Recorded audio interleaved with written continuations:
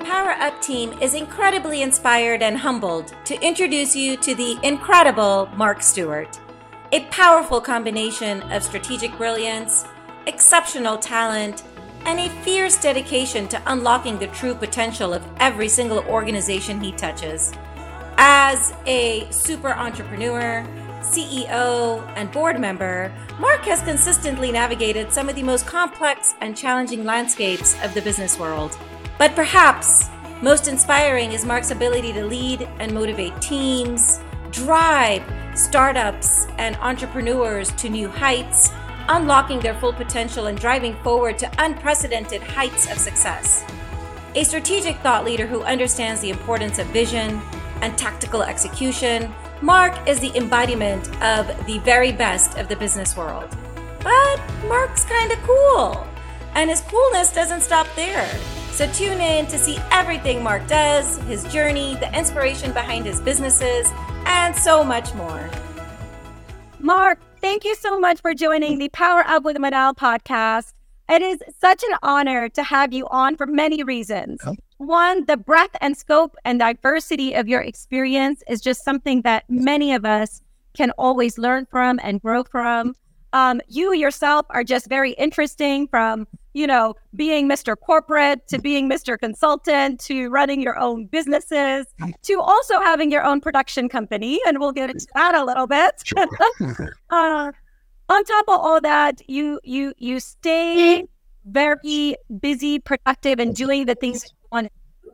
But at the same time, you're balancing life and family and your passions. And that is something that a lot of us struggle today in such a fast-paced environment. So we are honored to have you here, and I am going to pass the baton to you so everyone sort of understands why I'm saying the things I'm saying about your just amazingness. Well, first of all, thank you so much. And it's been such a pleasure to get to know you, who you are as a business person, but also as an incredibly important and powerful individual person yourself. I have had the opportunity to be in the right place at the right time multiple times. And I'm a strategist. That's who I am and what I do. I'll share with you a little bit about the audiences that I support in building strategy. But I like to say that 39 years ago, I built strategy and I've executed to it perfectly. That would be a fabrication.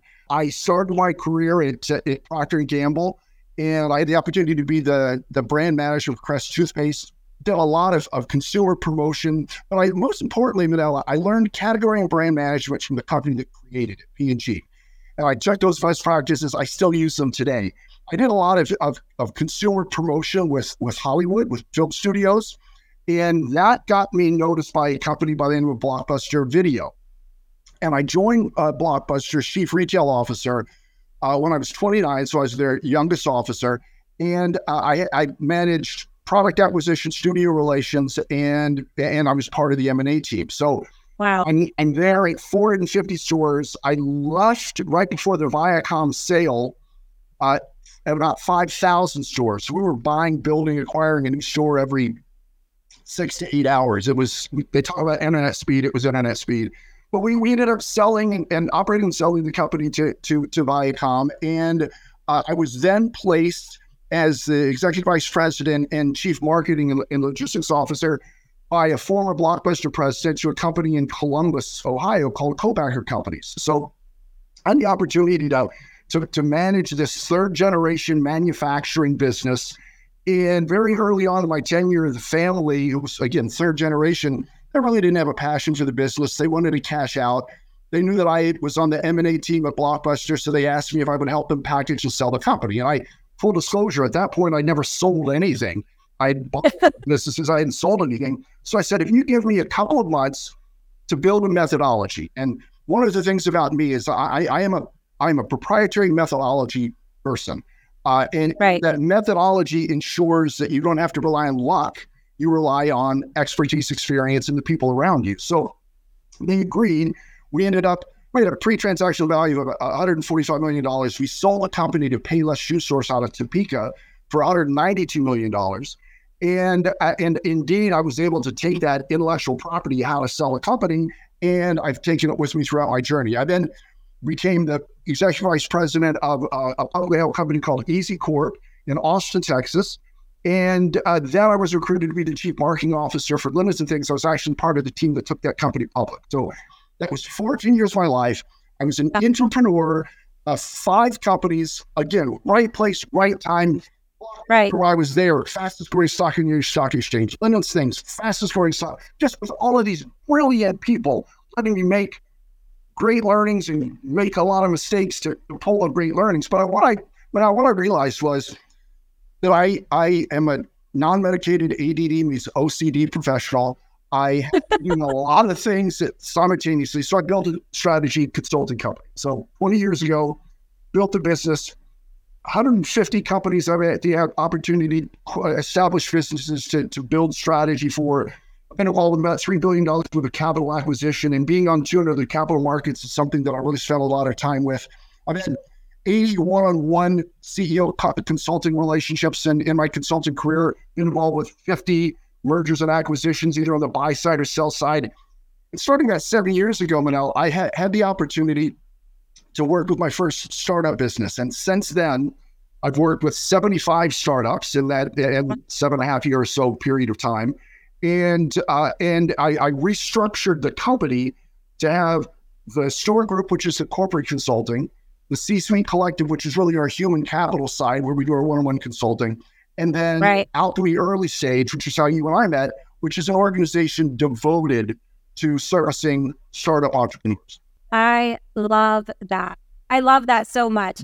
What is that why or that passion that takes you into that startup world? Like, why are you there? So, Andy, it's a great question. Of those 75 or so companies, 10 of them have been my own, one of which you referenced, which is Hydraulic Entertainment. One of the things that keeps me balanced is I have a consulting business, and I also have a company that creates and distributes rock and roll music and monster movies. So that certainly balanced me out. But I've been a startup entrepreneur myself, and I understand.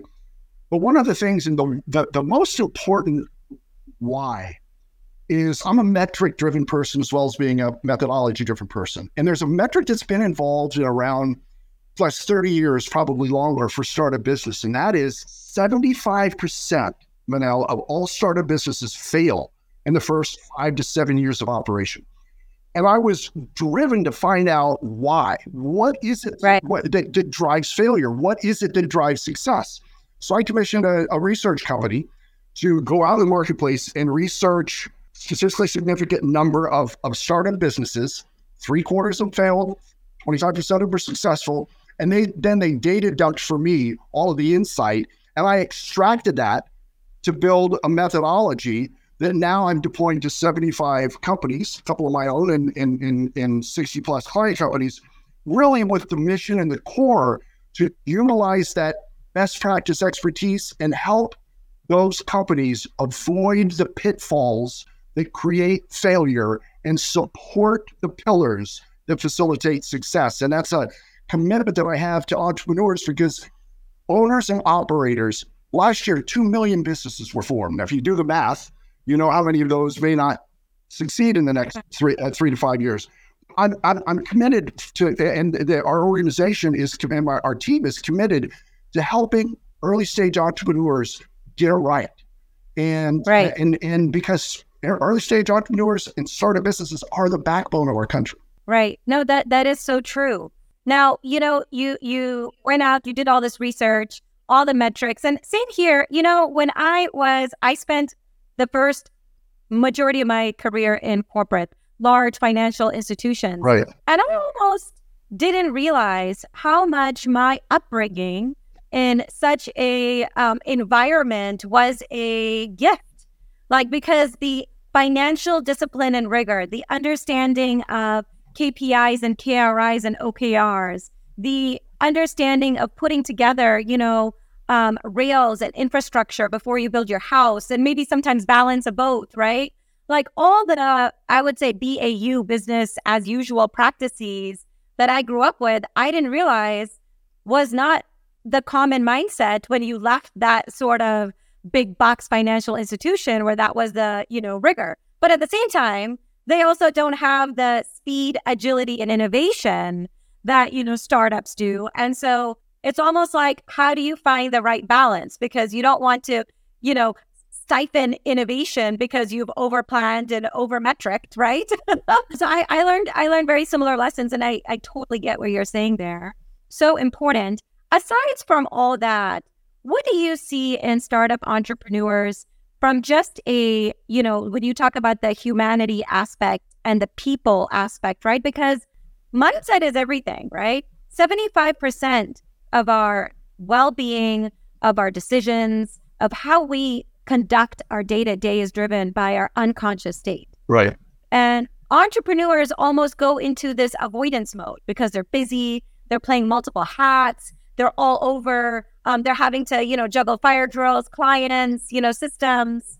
And it's almost like, I feel, and maybe this isn't true, but I almost feel like the factor of being overwhelmed and being in their own mind sometimes sort of takes them away from seeing what is the ROI if I hire X many people in order to take this off my plate, or you know what I mean? Right. Yeah. And that's really probably where we have our greatest entrance point in working with relationships, because and very often that entrepreneur has a full-time job and they have come up with an idea, a product, a good or service, and they want to develop it.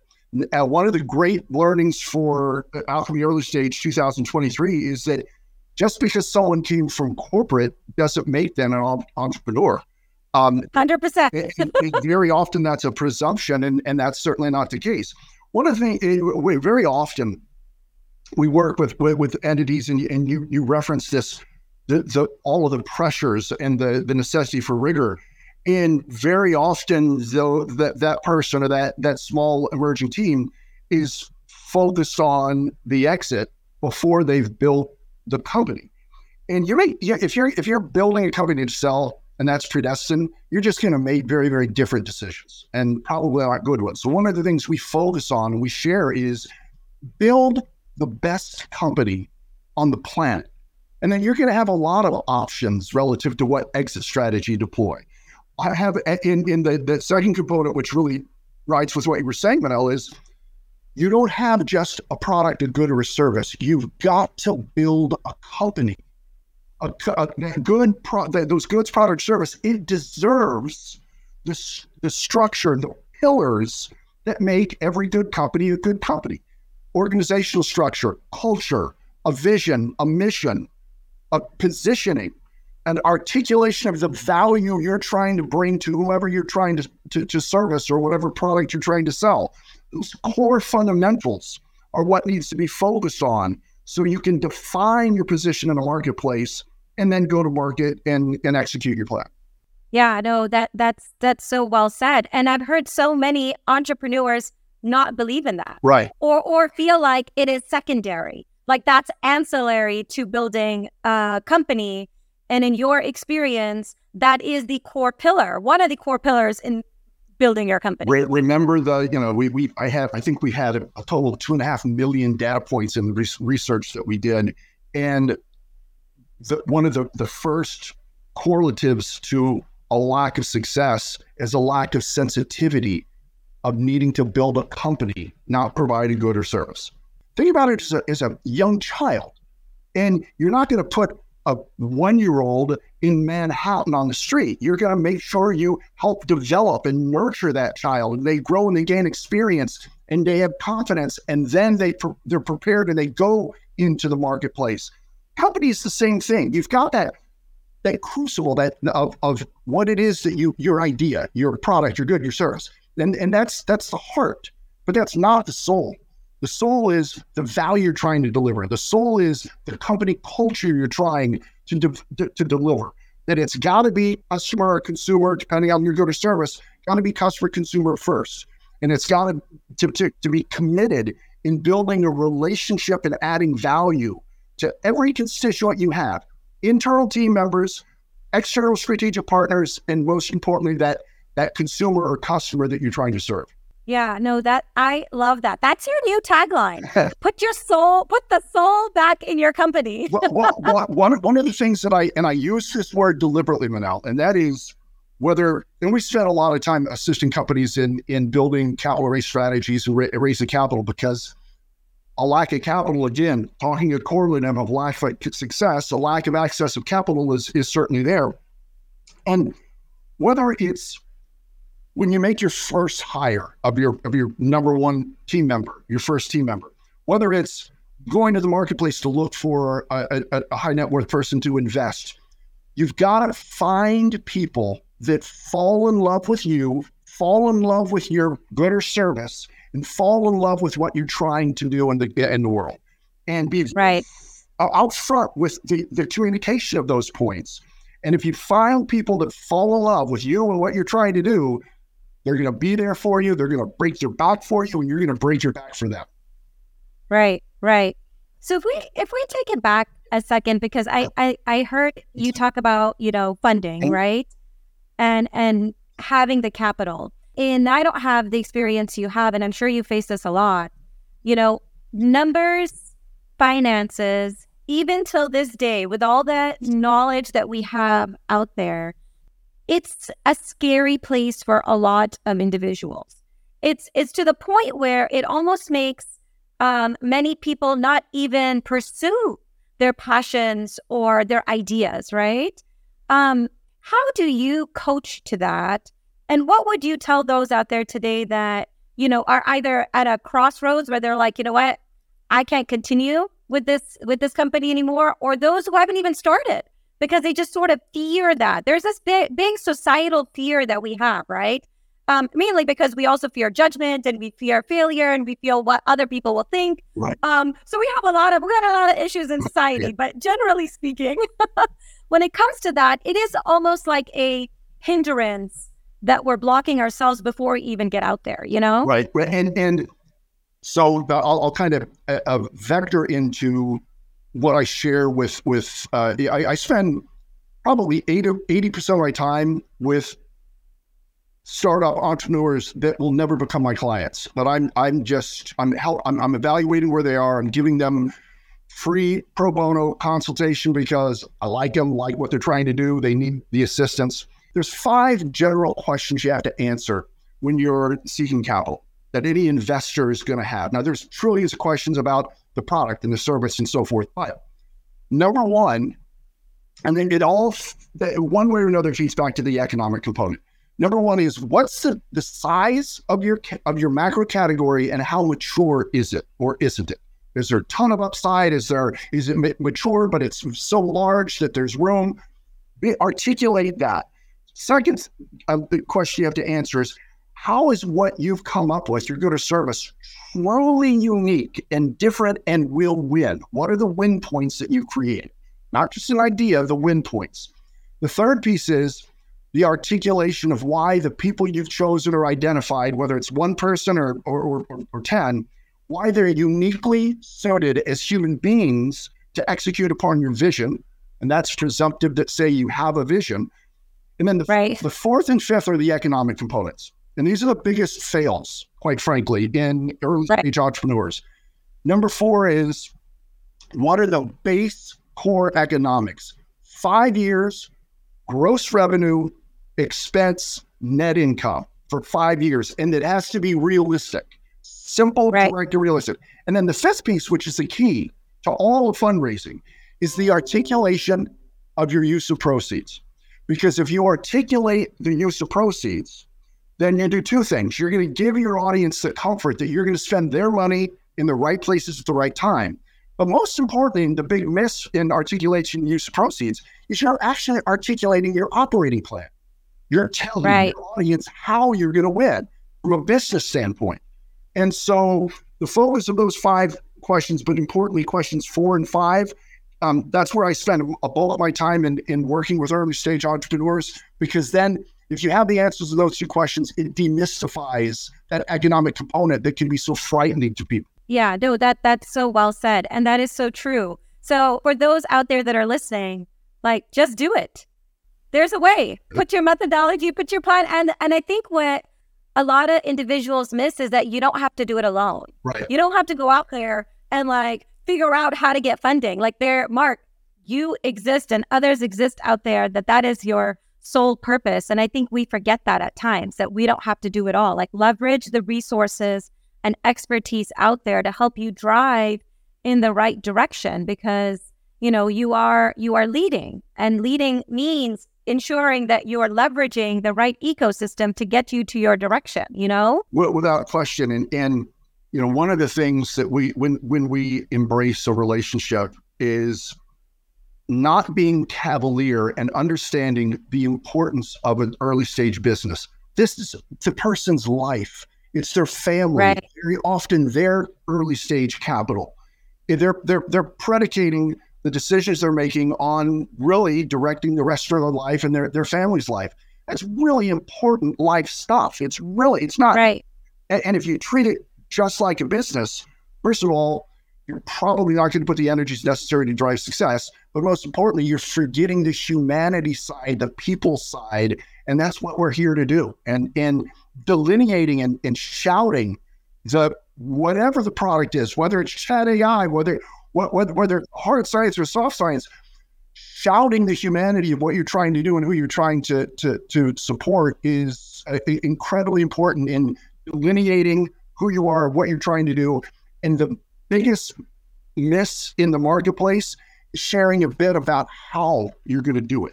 People are very afraid about exposing their IP, giving away their secrets, and that's why that there are people in the world that manage process patenting, which I fully encourage. Don't give away your IP, but give your audience enough comfort that you have more than an idea, that you have a way that you're going to make success out of your ideation. Mark, when you made the shift from corporate into your own business, when you became an entrepreneur, what are some of the lessons you learned when you made the leap? And is there anything that others could take away from your lessons in your early stages? Number one is name your lane and figure out what that lane is. And it's interesting because we can bucket what we do professionally during the day in just a handful of buckets. It's what we have to do that we love, what we have to do that we may not love, but we have to do it, and what we're not going to do. We're just not going to do it. And for me, that would be like accounting, as an example. I love business, not like accounting. So name your lane and be open and comfortable with what you're great at, as comfortable as you are at what you aren't great at. But name and pick that lane of so you have the x-axis, which is the good or service you're creating as a startup business. For me, it's consulting. And then the y-axis was the markets that I was going to focus to and the services I was going to provide. And when I started out, it was very, very, very broad. Now, after 225 relationships over that consulting period in 40 or 50 different industries, I'm comfortable being agnostic relative to the type of company business, but I'm very, very focused on the type of people and the focus of those organizations. And so I think that would be the first one. For me, it was real simple. I took on both strategy and operations when I started. I'm not great at operations. And I don't necessarily like it, but I did it because the world expected it of me. I had done it professionally in the past, and I went to the market and I said, "Hey, I'll do it all." And the reality of it is that's not where my strength is forged. And then the second key learning, and speaking as a consultant, as a service provider, what I learned is that the closer I get to a company as an operator, the less objectivity I can bring, therefore, the less impact my consulting voice has. So, and it's really, really hard. This is the hardest part of what we do as consultants, because you meet people, you care for them, you like them, you like their family, they get to know you, you want to support them. But as a consultant, my number one value is objectivity. Therefore, if I lose objectivity by getting too close to operations, then, which is an emotional, natural evolution, if I get too close to operations, then I lose the number one impact point that I have, which is objectivity. And that's probably the biggest learning that I still make to this day. Yeah, that's such a good learning. I think, and you said this really well, just know your lane. I think one of my biggest learnings, there's some people that just are always thinking and have a lot of ideas. And, you get so into like, but I can do it all, and I can do this, and I can do that, and I could run multiple lanes. And I do think, doing a few things really well and maybe having a plan, like on when you're going to pivot and add on more things. Like, I think that is more important than just going in all the time, right? And some of us have this personality. Like, that is one of my flaws, right? I'm either extremely extreme, like I have an extremity, or I'm not there. And I had to find sort of that middle, like what was my balance, right? Because, and I do feel a lot of entrepreneurs have that personality naturally. Well, and one of the things that we work with early stage business owners and operators is kind of what you have to be and what you can't be. And you can't be omnipresent. You can't have every answer to every question, and you don't have to. And so you don't have to fill every role. And most entrepreneurs are really capable business professionals. These men and women are very, very, very capable. Capable people are asked to do a lot of things because they're capable. And so to be a startup business operator, you don't need to be omnipresent. You don't need to be omnipotent. You don't have to have every answer. If you have a question from an investor or strategic partner, you don't have, especially in an early stage business, pre-revenue business, you don't have the answer. It's okay to say, I'll get back. I want to think about it. It's a great question. I'll get back to you by email tomorrow by this time, and I'll have an answer for you. That's perfectly okay. Right. And we have to remind ourselves of that. You're right. Gosh, Mark, I told you there's no other word to explain you. I'm not even going to use amazingness, okay, is the word of the day. You're very busy. You run multiple lanes. How do you find your inner balance and manage your life, right? Your loved ones, your businesses? Like, you have a lot going on. And I know many of us can learn from, others doing it, because we do struggle. That's why burnout happens. That's why guilt happens, right? Like, we either have parent guilt or spousal guilt, a right word, or exist, right? Yeah. Well, sure.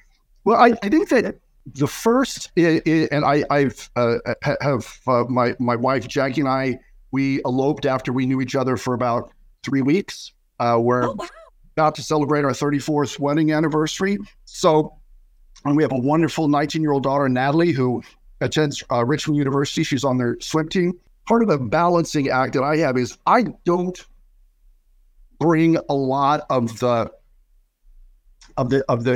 complexity and tension and heavy emotion of my consulting conversations to the dinner table. I inform and I share the fun, interesting things, but I don't download or vet all of the pressure points. Second piece is that I have the privilege of having a couple of different businesses that are very, very unique. The consulting businesses are different flavors of the same ice cream, but I also have hydraulic entertainment. So we're producing rock and roll music. We're producing science fiction monster films from the 50s and 60s. Very, very, very, very different. I'm not an artistic person, but I hope that I'm creative by solving problems with intrigue. I hope that working in that level of diversity is keeps the balance in play. And the other thing that I've the kind of the last response to your question, I'm in this to learn and to get better and to take that knowledge and transfer it on to the people that I work with and for. And so and this is a terrible term, but I almost have a hobbyist view of my profession and my career, because I spend an inordinate amount of time reading and learning and accessing and researching. I'm a researcher at heart as well. And because of that commitment of learning, continual improvement, that helps me balance the realities and of an average workday. Is that we have to make good for our clients, our partners, and our business. And the way we're going to do that is continually improve, continually learn, and continually care. Yeah, no, that's so well said. I taught this in one of my classes where I was like, there's this sort of knowledge spectrum that you have in life. And this knowledge spectrum doesn't stop at high school or 4-year degree, master's, whatever the form of education that is formal that you consider. Right. Your knowledge spectrum is your day-to-day. It is the people you speak to. Have you diversified the type of individuals and mindsets and experiences that are coming your way daily? Like, that's important, right? Right. We sort of don't do this in early years, or I didn't. And I learned a big lesson. I'm like, wow, like I need to have more diversity with who's in my inner circle and the knowledge that I'm getting, and even people who don't have the same ideals as me, because now I'm looking at things from different perspectives, looking at ways decisions are being made, processes are being thought of, generally just how conflicts are resolved, right? Like that day-to-day learning makes you grow and evolve very differently. I had somebody sort of like on one of my podcasts. It's funny because, sometimes I get a lot of love and sometimes I get the haters. I won't believe it. And I had this really interesting one. And I don't know, he or she went on about, the podcast. And then at the end, they're like, and who the app has time to read like that? Wow. And I actually loved the comment. And I was like, you know what? That's very interesting because I don't sit and read. Like, I don't sit for hours and read. If I do, I take them in micro doses. For me, if I do, let's say I commit to 10 minutes every other day, over time, that compounds to so many minutes in a month compared to me trying to figure out where's a good 3 to 4 hour time I can just get away and read something. Right. You know what I mean? Yeah. And it's constant knowledge and I'm reading multiple things, right? And so I think there's this notion that if you're going to be an expert at something, you sort of have to get away and do it. But we forget micro habits and micro doses, and compounding doesn't just exist in, investments. It's also, how our mind works. Sure. Without question. And it falls back to that rigor and discipline and necessity for balance. And that's probably, it's speaking about being providing objectivity to a whether it's a client or a person you work with or a business partner or a personal partner. One of the challenges inherent within that is the delineation between commitment, care, and duty. And, oh yeah. And if you're duty bound, you want to help no matter what. If you have care, you want to support it, but you also need to maintain the realistic balance for that as well. And that's why even a company, Manal, of one person has to have a vision, a long-term overreaching goal. It may take a while to get there, but you articulate how you positively impact the people's lives along the journey. Even if you're a company of one, you have to have a mission. What's that plan of attack of what you're going to deploy in order to fulfill your vision? You have to have a company of one needs to have an articulated core value set, as well as an articulatable culture set. Company of one. Right. Because company of one's become companies of 2s and 20s and 50s. And again, getting back to that core DNA of what makes a great company, even a company of one. It's having a commitment to those building blocks, those foundation points of what makes a good company: vision, mission, positioning, value, culture. I sound like I'm on a commercial for something. I don't know what the commercial. You do.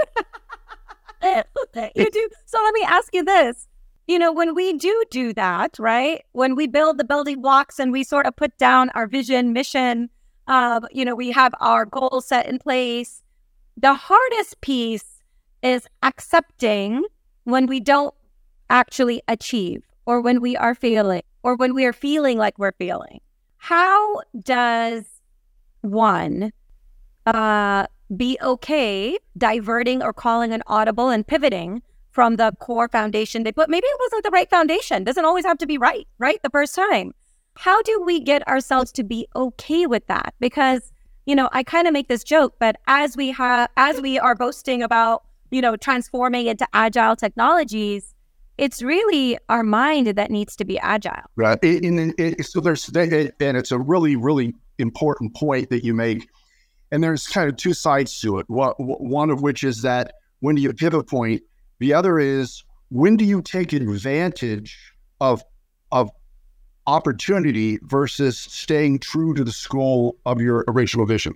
You got right. And that second half is probably top 5 biggest challenges for an early stage entrepreneur, because they have a something, whatever that something is, good or service, item, product, and they're qualified, and they start to get interest, and maybe their vertical is childcare, but someone in the grain of America category said, why don't you reapply it to a different sector?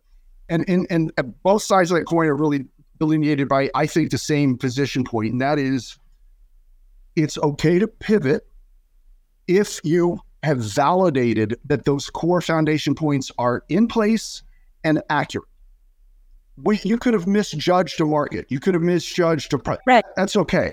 But validate it. And, the whole idea about a vision and mission, probably the most misused, misunderstood words in business today. When you go on a website, and 90% of the visions are missions, and the missions aren't missions. And because people go through the motion rather than go through the rigor and commitment of building it with the right building blocks.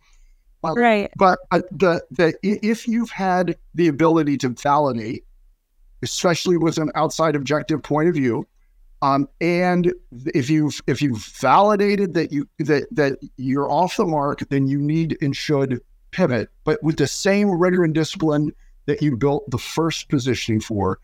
The hardest part, but I continue to say more than not, is turn your back on exploitation and focus what your original core lane was. Focus that, validate it, and focus to it. If you need to change to the right or left. Don't go into 55 different exits. And even though you might have something that's a great opportunity, your core vision was either right on or it wasn't. If it's not, then vector. If it's right on, then stay true to that mission. And I think that the key here is it's okay to do so. Right. Like analyze objectively and do what's right. Like at the end of the day, in my opinion, there's no such thing as failing. You're always falling forward. There was a term that was popular pre-pandemic that lost a little steam, but the mentality is there, and that's design thinking. And I apply a format of design thinking when we build corporate and business strategy and new company strategy. And that is because a lot of entrepreneurs, because they're capable and smart and really good, they also tend to be perfectionists, as you alluded to earlier in our conversation today. And what I advise is build out your good or service product or offering to about 80%, 80 to 90%. Go to the market, whatever that means, deploy, learn, access that from those learning points and failure points, and reapply to continually evolve and improve.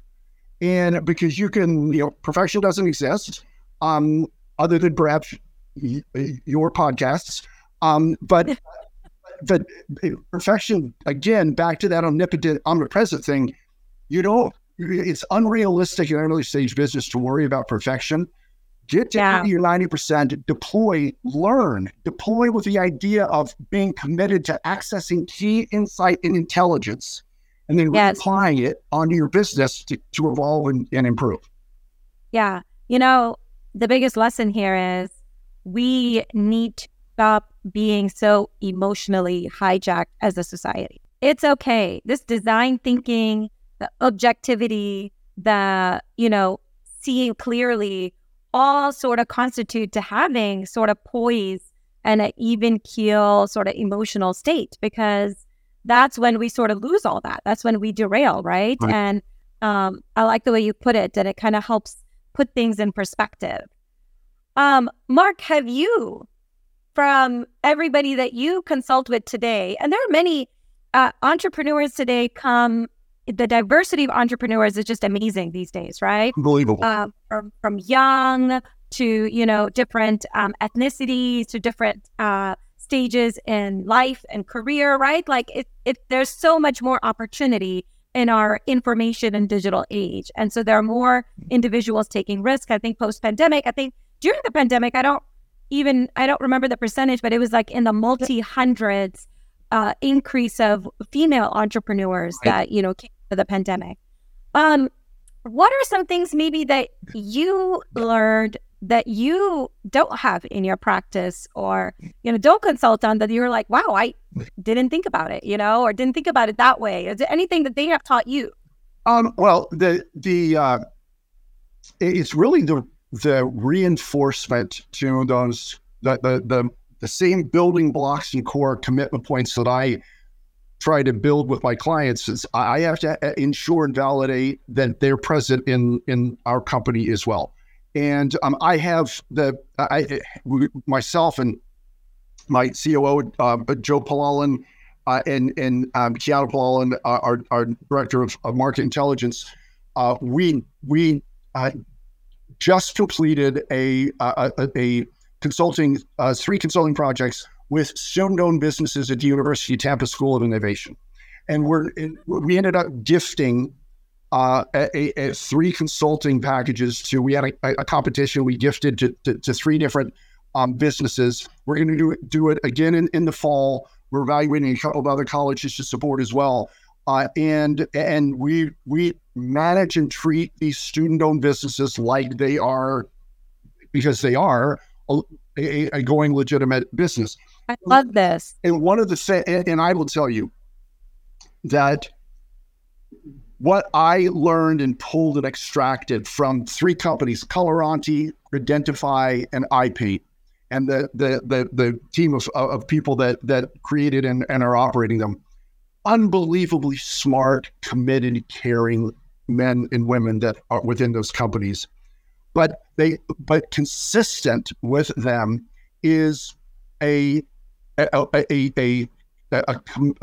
internal commitment to themselves and their team, small emerging team, in doing what's right for the team member, for the company team member, doing what's right for who they're trying to service. And that focus to doing the right thing for who you're trying to service has been pure reinvigoration for me. It's been a teaching that I pulled from this experience that I am committed to redeploy with everyone that we work with.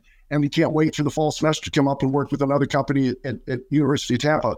But learning and being reinforced by emerging early stage, first time in college or freshly graduated college students, and having and seeing this consistency of entrepreneurial spirit and this focus of doing the right thing for who your audience and target is, has been unbelievably invigorating and rejuvenating for me as a business professional and service provider. So I walked away from that first series of relationships feeling like we're a better company because of it. Oh, that's so heartwarming. You are, I've always seen Mark Stewart in the phase you right now. Aside from, hydraulic entertainment, is there something about you that most people are surprised to find out? I am a geek when it comes to science fiction movies from the 50s. So there's a couple of them that I watched as a kid, and why I got into the business of blockbuster and why hydraulic entertainment. But there's a movie out there called The Blob, and it happened to be filmed about 15 minutes from me in Phoenixville, Pennsylvania, at the Colonial Theater. I've watched the movie over 100 times. I've been a host every year they have a 3-day event called the Blob Fest, where they reenact scenes and they play movies, science fiction movies. I've had the opportunity to co-host 2 Blob Fests and screen our films there and talk to the audience and share the audience.